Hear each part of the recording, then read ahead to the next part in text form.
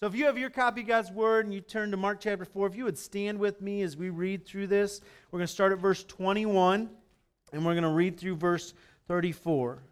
So starting at verse 21 it says, "And he said to them, Is a lamp brought in to be put under a basket or under a bed, and not on a stand?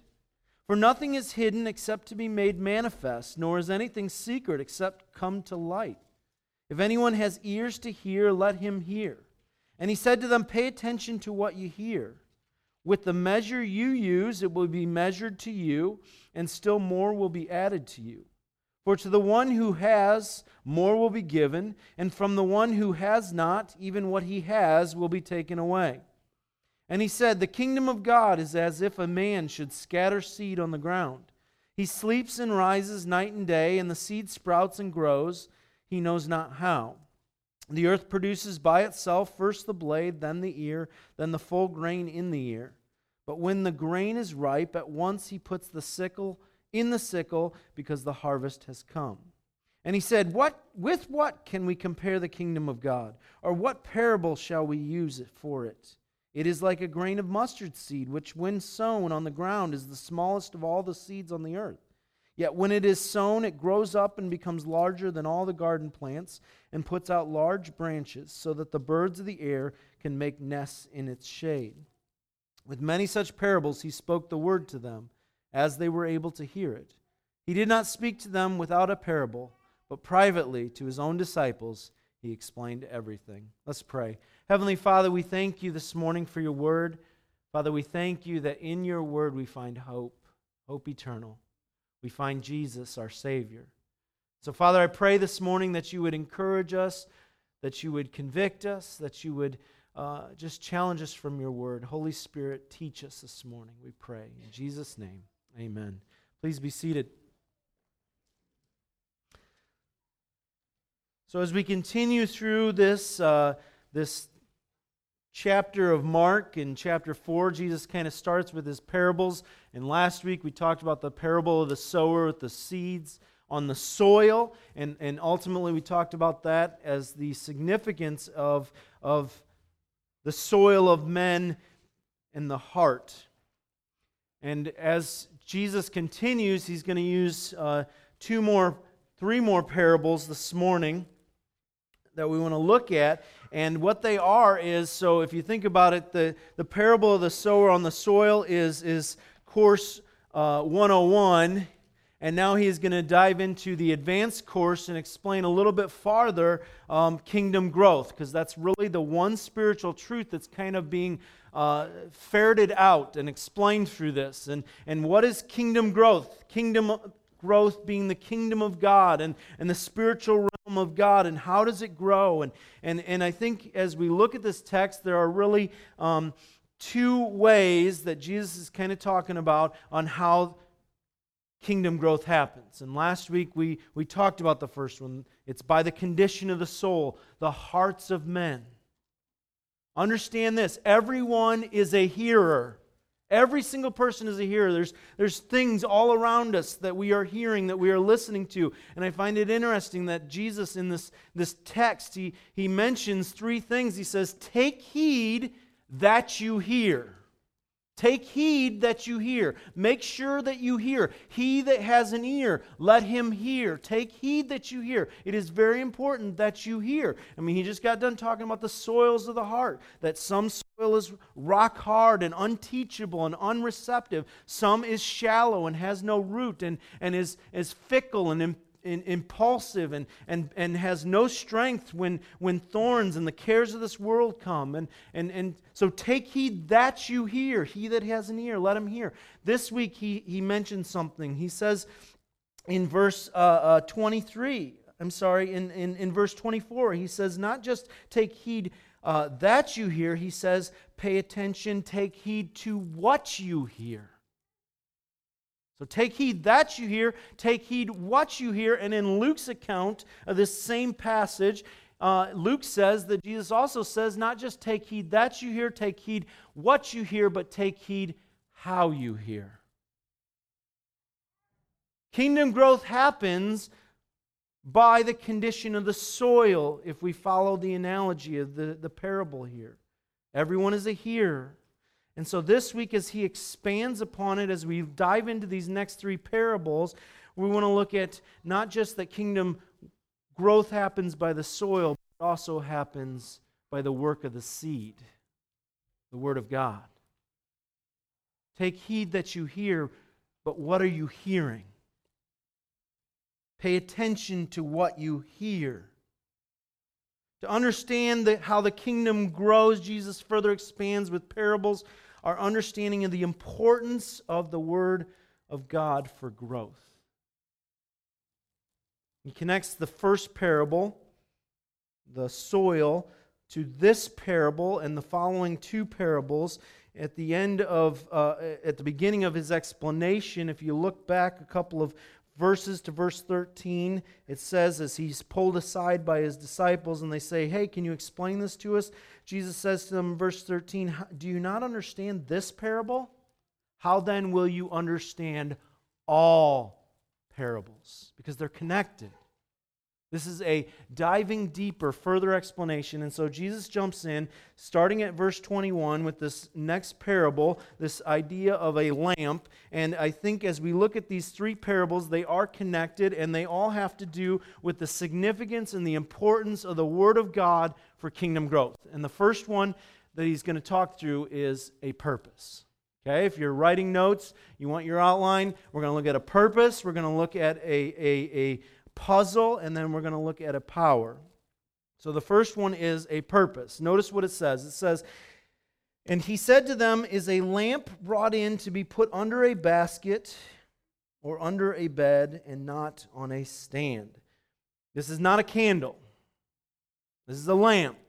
A lamp that would be an oil lamp, and they didn't have lights. You know, like you go into your house today, you flip on a light switch.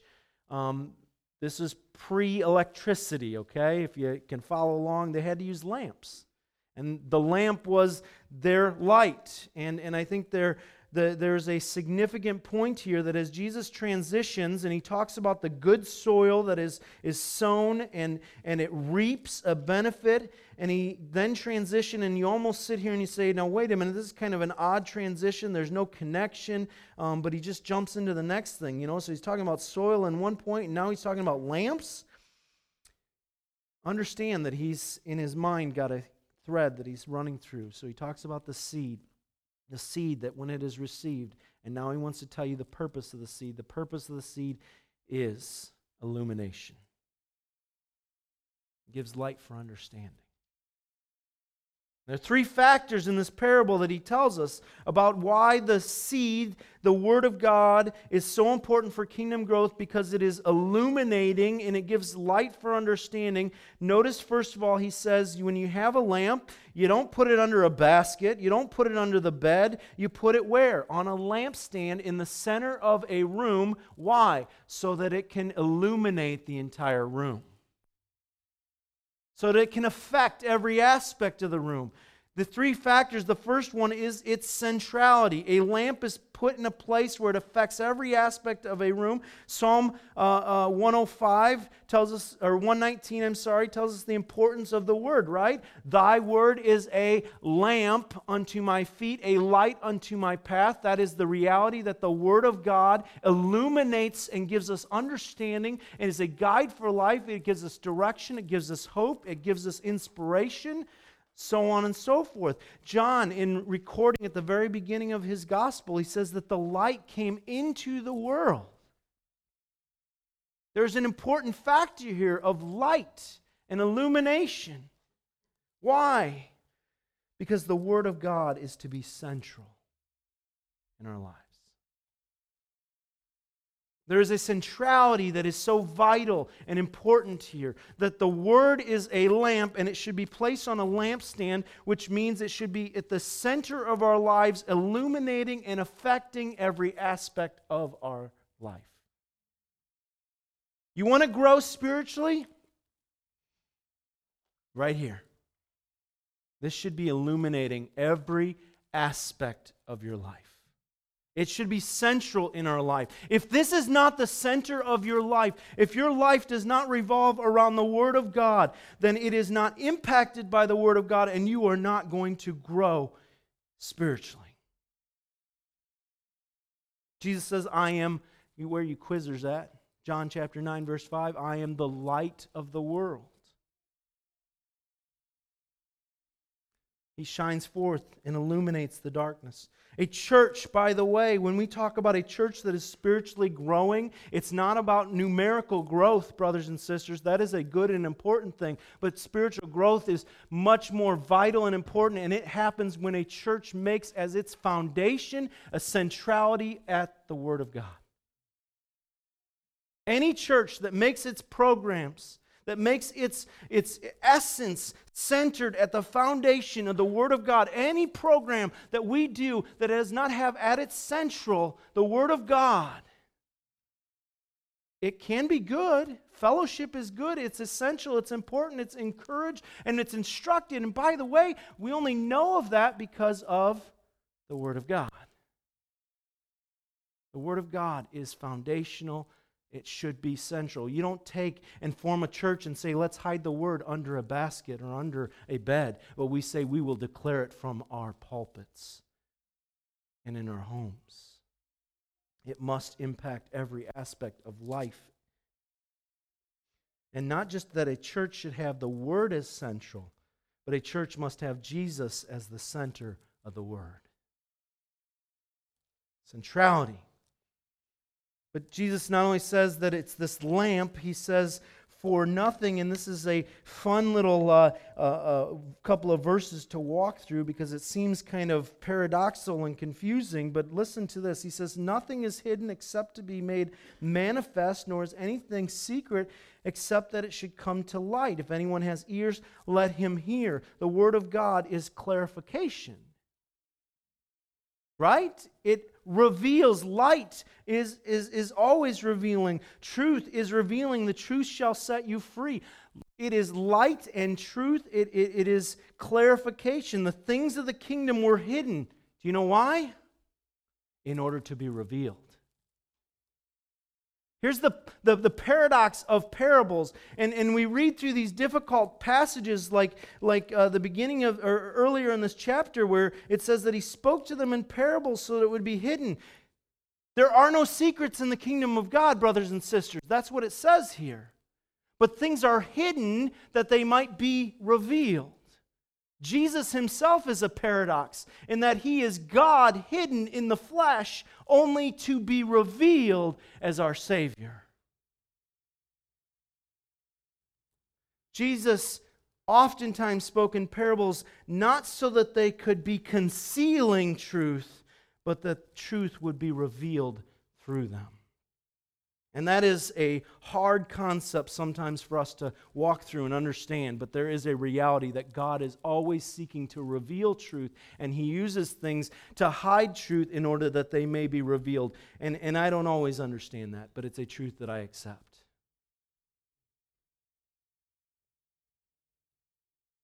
I'm talking about a purpose for the Word, and Jesus talks about it. It's a lamp.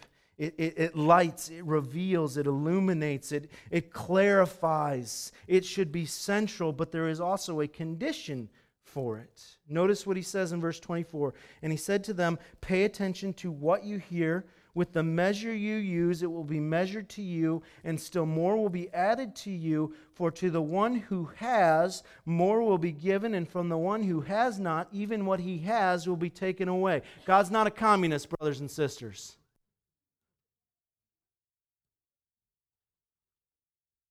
There's a condition. He says, pay attention to what you hear. 2 points. There's all kinds of noise that is garnering our attention, that is trying to hit our ears. There's all kinds of noise in this world. You walk in this world for 1 second and you'll realize that there's all kinds of noise. And Jesus says, pay attention to what you're allowing in. We shouldn't be filling our ears with gossip and slander and impurity and vague, all kinds of vulgar things. We should be paying attention to what we hear. And he says, pay attention. And there's a principle here that he says, and this is a fascinating principle. He says, if you don't use it, you will lose it. Somebody who wants to hear and seeks to know the word, Jesus says, more will be given to them. There's a law of entropy we know of, right? The law of entropy. Let's see if I can do this. I hope there's no scientists, biologists in here because I'm probably going to botch it. But the law of entropy is that things naturally digress and go to disorder. I don't know if that's the exact wording. I'm sure it's not, but that's the basic gist of it, is that as things go, they get worse and degrade and break down. There is a law of syntropy that is talked about here in the text. That spiritual resources expand with use and are lost with disuse. I'm going to draw this in. The amount of time you give to the Word is a direct correlation to the amount of spiritual growth you will have. And the less time you spend in it, the more you will lose it. Let that sink in. The more time you spend in the Word, the more God will reveal Himself. And I've been walking through, and I shared with the prayer group this morning, walking through the book of Micah, and there are some hard things in the book of Micah. I shared with a brother earlier this week. I read this passage first thing in the morning, and talks about filleting skin and putting it in a cauldron and boiling, and I'm like, what? Hard stuff to read. And then you get to Micah 6, the one verse that everybody knows from Micah 6. He has shown you, O man, what is good, to love justice and to walk uprightly and to but before that there's a couple of verses and it says, what can I do to please the Lord? Shall I bring him? Is he pleased with the sacrifice of 1,000 rams and 10,000 rivers of oil? Is this what pleases the Lord? No. And I walked through that, I'm like, I can't even walk in my own daily life offering a sacrifice of my own life for the Lord, it seems like. And I walk in despair, and then I'm sitting here praying to the Lord, would you just give me some wisdom and direction? And this morning before I leave for church, I'm finishing up the book of Micah, and I come to the end of the chapter 7, in this incredible passage. It says, who is comparable to you, God? You pardon sin and iniquity. You cast them into the depths of the sea. After walking through the struggle of, can I even possibly manage to please the Lord in my daily life? You come to the end of that passage, that end of that book, and he says, who is a God like you, pardoning iniquity and passing over transgression for the remnant of his inheritance? He does not retain his anger forever, because he delights in steadfast love. He will again have compassion on us. He will tread our iniquities underfoot. You will cast all our sin into the depths of the seas. If we aren't spending time in the Word, we don't know that. We'll regress spiritually. We aren't spending time each and every day. Why do we treat this so oftentimes like it's an optional thing that when I have time, I'll make use of it? And then we walk out and we say, I don't know what God's will is for my life. I'll tell you why you don't know why God's will is for your life, because you're not spending time in God's Word. And I say that from a place of conviction in my own life, not condemnation. Purpose. Jesus says, here it is. You want more? Dive into it more. I can't tell you how many times I hear people say, I just want to grow spiritually. I want to grow spiritually. I want to then spend more time in the Word. To him who has, more will be given, and to him who has not, even what he has will be taken from him. Pay attention to what you hear. The Word is a purpose of illumination and light because it is important for spiritual growth. But then Jesus goes on and he uses these stories and he's sharing these truths, and he goes on, he says, and he said, the kingdom of God is as if a man should scatter seed on the ground. He sleeps and rises night and day, and his seed sprouts and grows. He knows not how. The earth produces by itself first the blade, then the ear, then full of grain in the ear. But when the grain is ripe, at once he puts the sickle, because the harvest has come. And I'm reminded as I read through this of a puzzle, and the puzzle is this. We have, first of all, the Word with its purpose to illuminate. And by the way, this is the only account that this parable is recorded. Mark's the only one that records it. And as we're talking about this idea of the seed and how important it is, the puzzle is, how does it work? How does it work? Three things. Number one, a responsibility in regards to the seed. Jesus tells us. The kingdom of God is as if a man should, what? Scatter seed. Here's the responsibility we have as brothers and sisters to sow. We mentioned that last week, and I'm going to mention it over and over again. Our responsibility, it is our only responsibility, by the way. That's it? Yes, it is our only responsibility to sow the word. Sow the word, sow the word, sow the word. Just keep sowing it. Notice how he does it. It says that he goes, sleeps and rises night and day. Sleeps and rises night and day. It's like a pattern. You keep at it. You keep at it. You sow the word. You keep at it. You sow the word night and day. You keep at it. And guess what? You cannot speed up the process. This is where the puzzle comes in. How does it work? You can't speed up the process. If you've ever done any farming or growing at all, you know that you plant the seed. You can do things to help the seed. You can water it. You can put sunlight on it. But guess what? You can't speed up the process. You can't speed it up the process. We have a responsibility to seed and water night and day. And by the way, what a great perspective for us as parents and perspective for us as individuals. We sow the word into our children night and day, night and day, night and day. We just keep sowing the word. And we can't sit there and say, I want them to be believers. I want them to understand and believe the word. We can say that, but it's not going to make it happen, is it? We sow the word. That's our responsibility. Sow the word. We speak truth to them. We speak the word. We speak the word over and over again. And guess what? They grow up and they leave your house and you don't have control. And some may even walk away and disavow the word of God and say, I don't believe it. But you sowed the word in their heart. And the puzzling part is you have no control over the growth. God does. And I guarantee you, if you are faithfully sowing the word night and day to your children, if you're constantly sowing the word night and day to your parents who are unbelievers, if you are constantly sowing the word to your neighbor who does not believe, if you're constantly doing it night and day, you are going to be far better off if they even walk away than if you didn't sow the word night and day. Because it's sowed. It's there. I'll tell you why I love Bible quiz. I'll tell you why it should be one of our top priorities here at this church. It is more important to me. My Bible quizzing experience has been more important to me than my seminary education. Because it was the Word of God implanted deep into my heart. And you sow that, it will not go away. It is vital. It's central. It's the essence. And we must do this as a church. They might walk away, but Proverbs tells us that if we are training them in the Word, they will not depart. And that's sometimes a hard thing when we see them walk away.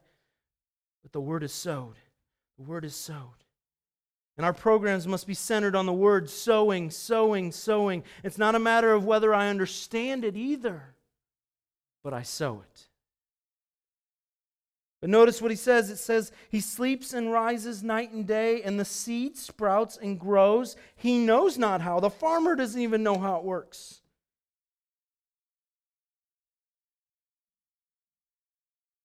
The earth produces by itself, first the blade, then the ear, then the full grain in the ear. I said that there's a responsibility in regards to the seed. There's a recognition in regards to the seed. The recognition is the miraculous nature of growth. If you stop and study growth of a seed, it is an amazing thing. Growth is always by God through His Word. The farmer doesn't know. It's important for us to know that we don't need to understand how a verse might impact someone. We like to understand, we like to know, we like to comprehend, we like to understand. I had a conversation with somebody that said, I created a narrative in my own mind because I didn't understand. That's what we do, because we have to have an understanding. We don't need to understand because we cannot understand except for this. God is miraculous and He makes things grow. And He uses His Word to do it. It's just our responsibility to sow the Word. Seed growth is not a mechanism. It's not a process, but it's a real life force of the Word of God. Hebrews 4:12, the Word of God is living and active. Over and over again, we can read how God makes it grow. I find it interesting, if you notice in the text, it says the earth produces by itself. The Greek word there is autome. Sound familiar? Autome. It's automatic.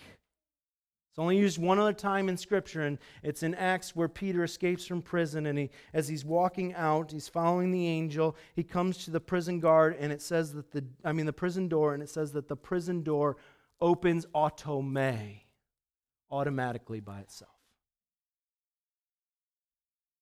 This is freedom, by the way. Because we sit here and we sow the Word and we let the Word do its work, and God miraculous. When I have planted anything, which I am a terrible gardener, usually what happens is I plant a whole bunch of seeds and maybe one thing pops up. But the reality is I'm amazed that one thing popped up. How did that happen? If you've ever planted anything, it's amazing that a plant, that the shoot knows somehow that it's supposed to go up towards light, which it has never seen. And it knows that it's supposed to send its roots down deep to counteract gravity.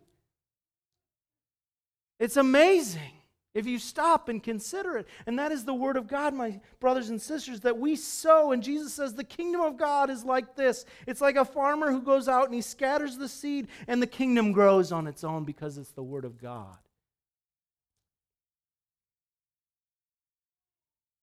I said there were three. There's a responsibility, there is a recognition, and there is a reward in regards to the seed.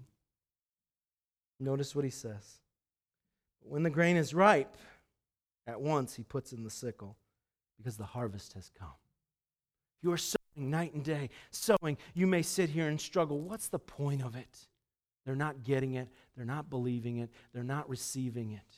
You just keep sowing. You just keep sowing. And sowing and sowing, and one day the harvest will come.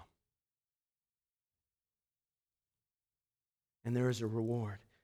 Can we believe the promise of God's word in Isaiah chapter 55 where he says, so shall my word be, that when I send it forth, it shall not return void.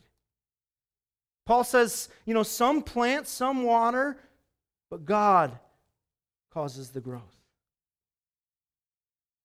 So Jesus says the word, the seed in growth, and the way the Word of God works, it's illuminating, it is light, it is revealing, it is truth, that is its purpose. And guess what? In regards to the kingdom, there's a puzzle. How does it work? It works like this. I sow and God makes it grow. That's freedom, by the way, because at the right appointed time, if I am privileged enough, I get to reap the rewards of constant sowing. And if you ever have experienced that, it is a joy in your heart that can be replaced by nothing else. But Jesus offers us a third parable. He says, so here we go. What can we compare the kingdom of God to? It's amazing to me that the creator of the universe says, okay, as I'm trying to explain this to these people, what illustration is there that I could possibly compare the kingdom of God to? Mustard seed. Mustard seed, this tiny little seed, and in people, the skeptics who go, it's not the smallest seed, it's not the smallest seed. It's the smallest seed that you sow into the garden. That's what Jesus said. He didn't lie. It's the smallest seed that you sow. And I'm not going to get into botany because I really don't know, but there is truth to that. But this last point of the kingdom and the Word of God and the power of it is a comparison of size to illustrate the word's power. He says, what can it be compared to? It's like a tiny grain of mustard seed, and when it is sown on the ground, it is the smallest of the seeds. You know what I just about did? This tells you how, and this is a side note, I tried to swipe on my Bible here. Doesn't work. So, yet when it is sown, it grows up and it becomes larger, all the garden plants, and it puts out large branches so that the birds of the air can make nests in its shade. Here's the point. The Word of God is power. It's power. That a tiny seed turns into a huge tree. It's such power. Romans chapter 1, verse 16, Paul's a proposition of his entire book. He says what? The Word of God, that he is not ashamed of the gospel. Why? Because it is the dunamos, the dynamite, the power of God for salvation. We should never be ashamed of the Word of God because it is the power of God that a tiny mustard seed could become a giant tree. The kingdom of God, from a tiny seed, it began in a quiet nativity in a tiny town of Bethlehem. The kingdom of God began with an insignificant Galilean sowing the seed of truth because he was the truth. It began with 12 insignificant men, and it has grown into an enormous kingdom that spans the globe. From a tiny seed, the Word. That the Word became flesh and dwelt among us. But what about the birds of the air? It says that the birds of the air can make nests in its shade. I think there's some significance here. Oftentimes they are viewed as the enemies. I think this also illustrates the significance of how much power that the Word of God has. That we can see how large from such a tiny seed it has become that even the enemies can call themselves the church today. And when you look at the church today and what calls itself the church today, political correctness has invaded. There's no truth, there's no distinction. The Word, however, must be the key to the heart of the church. It is the key for kingdom growth. And the key to kingdom growth is all about our treatment of the seed. And then Jesus closes with something that I think is the pivotal point of the whole passage. In these last two verses, you can quickly overlook. He says, with many such parables he spoke.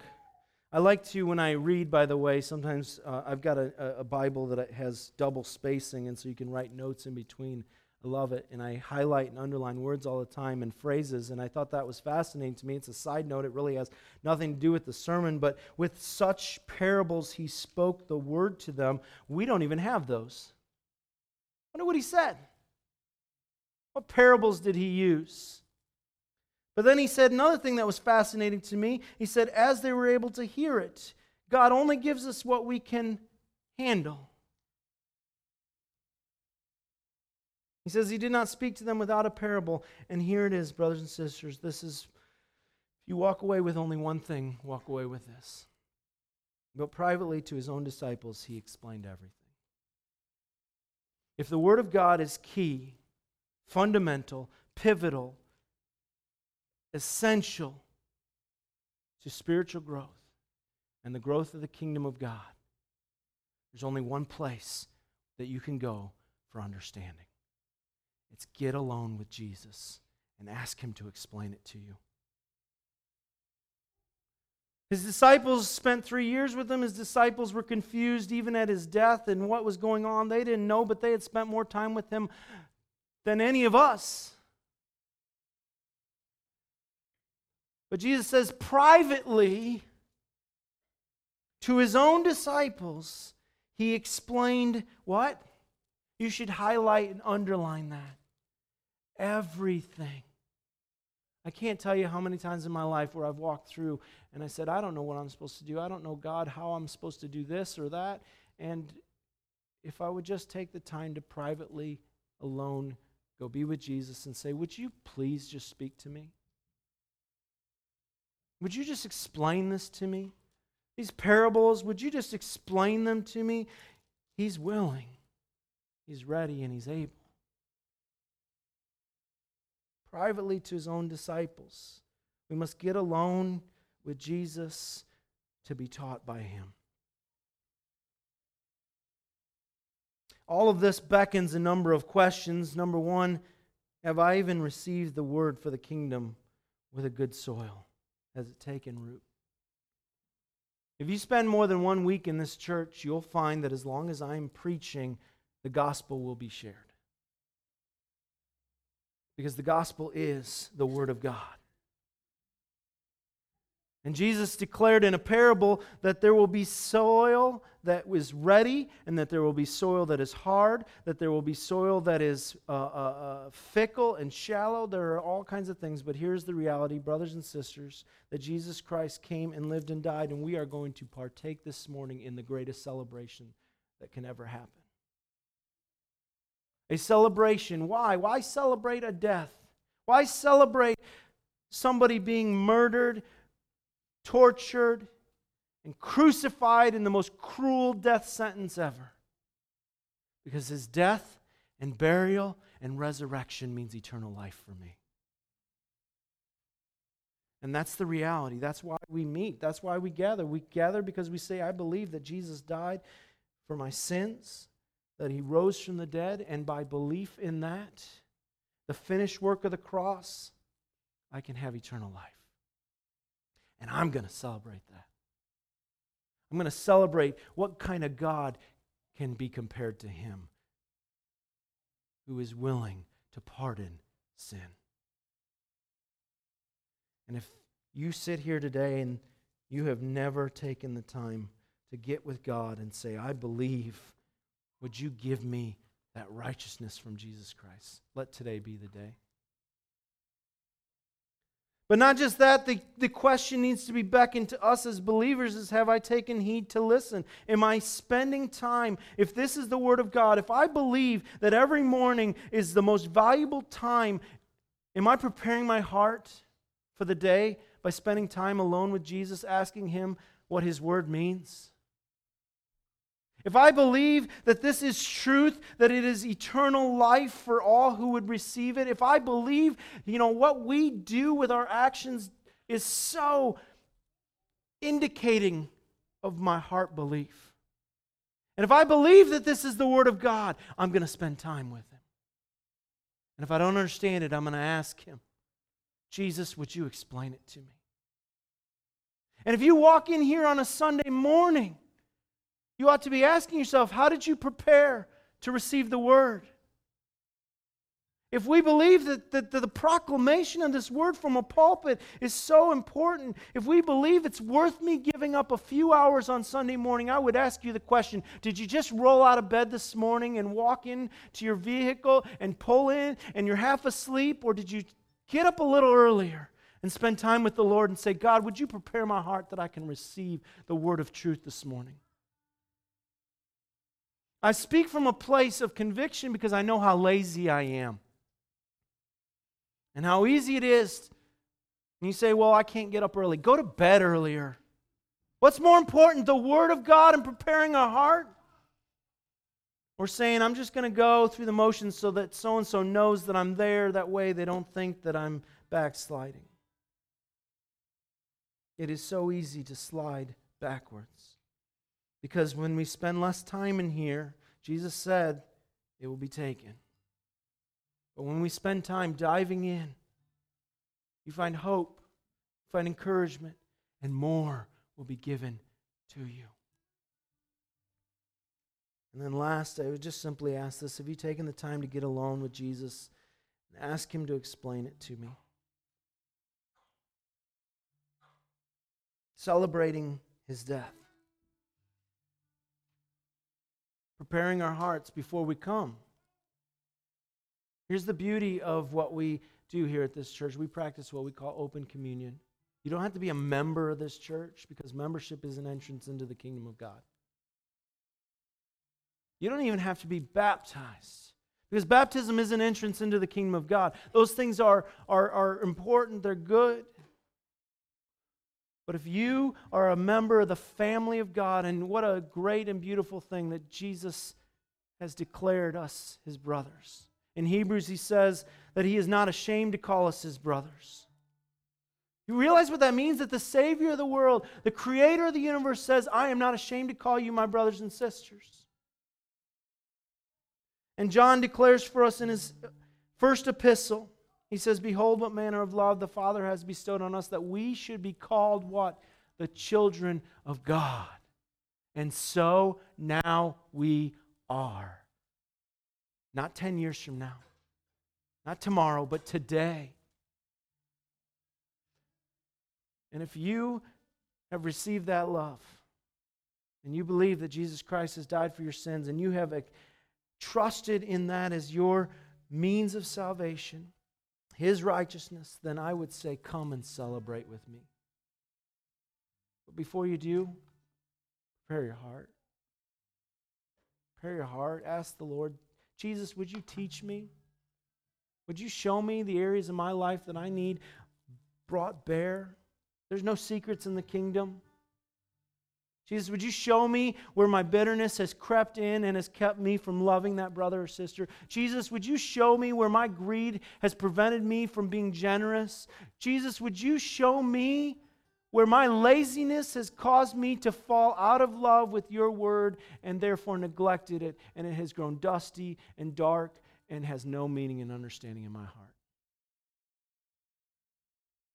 And you know what the beauty is? Jesus, through His word, has said that the Father has cast all that into the depths of the sea. And then come and celebrate. Come and celebrate. Let's pray. Heavenly Father, we thank you for your word that is hope and love and joy and peace. We thank you that Jesus came and walked in this life and declared that the kingdom of God is like a seed that has been sown, and its growth is by God the Father. And Father, we thank you that as we sit here today declaring that we believe the truth that you have caused to grow in our hearts. And Lord, I pray for my brothers and sisters, and I pray for myself, that we would confess our sins, that we would repent, and we would acknowledge that you are God, and we would receive the cleansing and the forgiveness that you so faithfully offer. Thank you, Jesus. Thank you for your word. We love you in Jesus' name. Amen.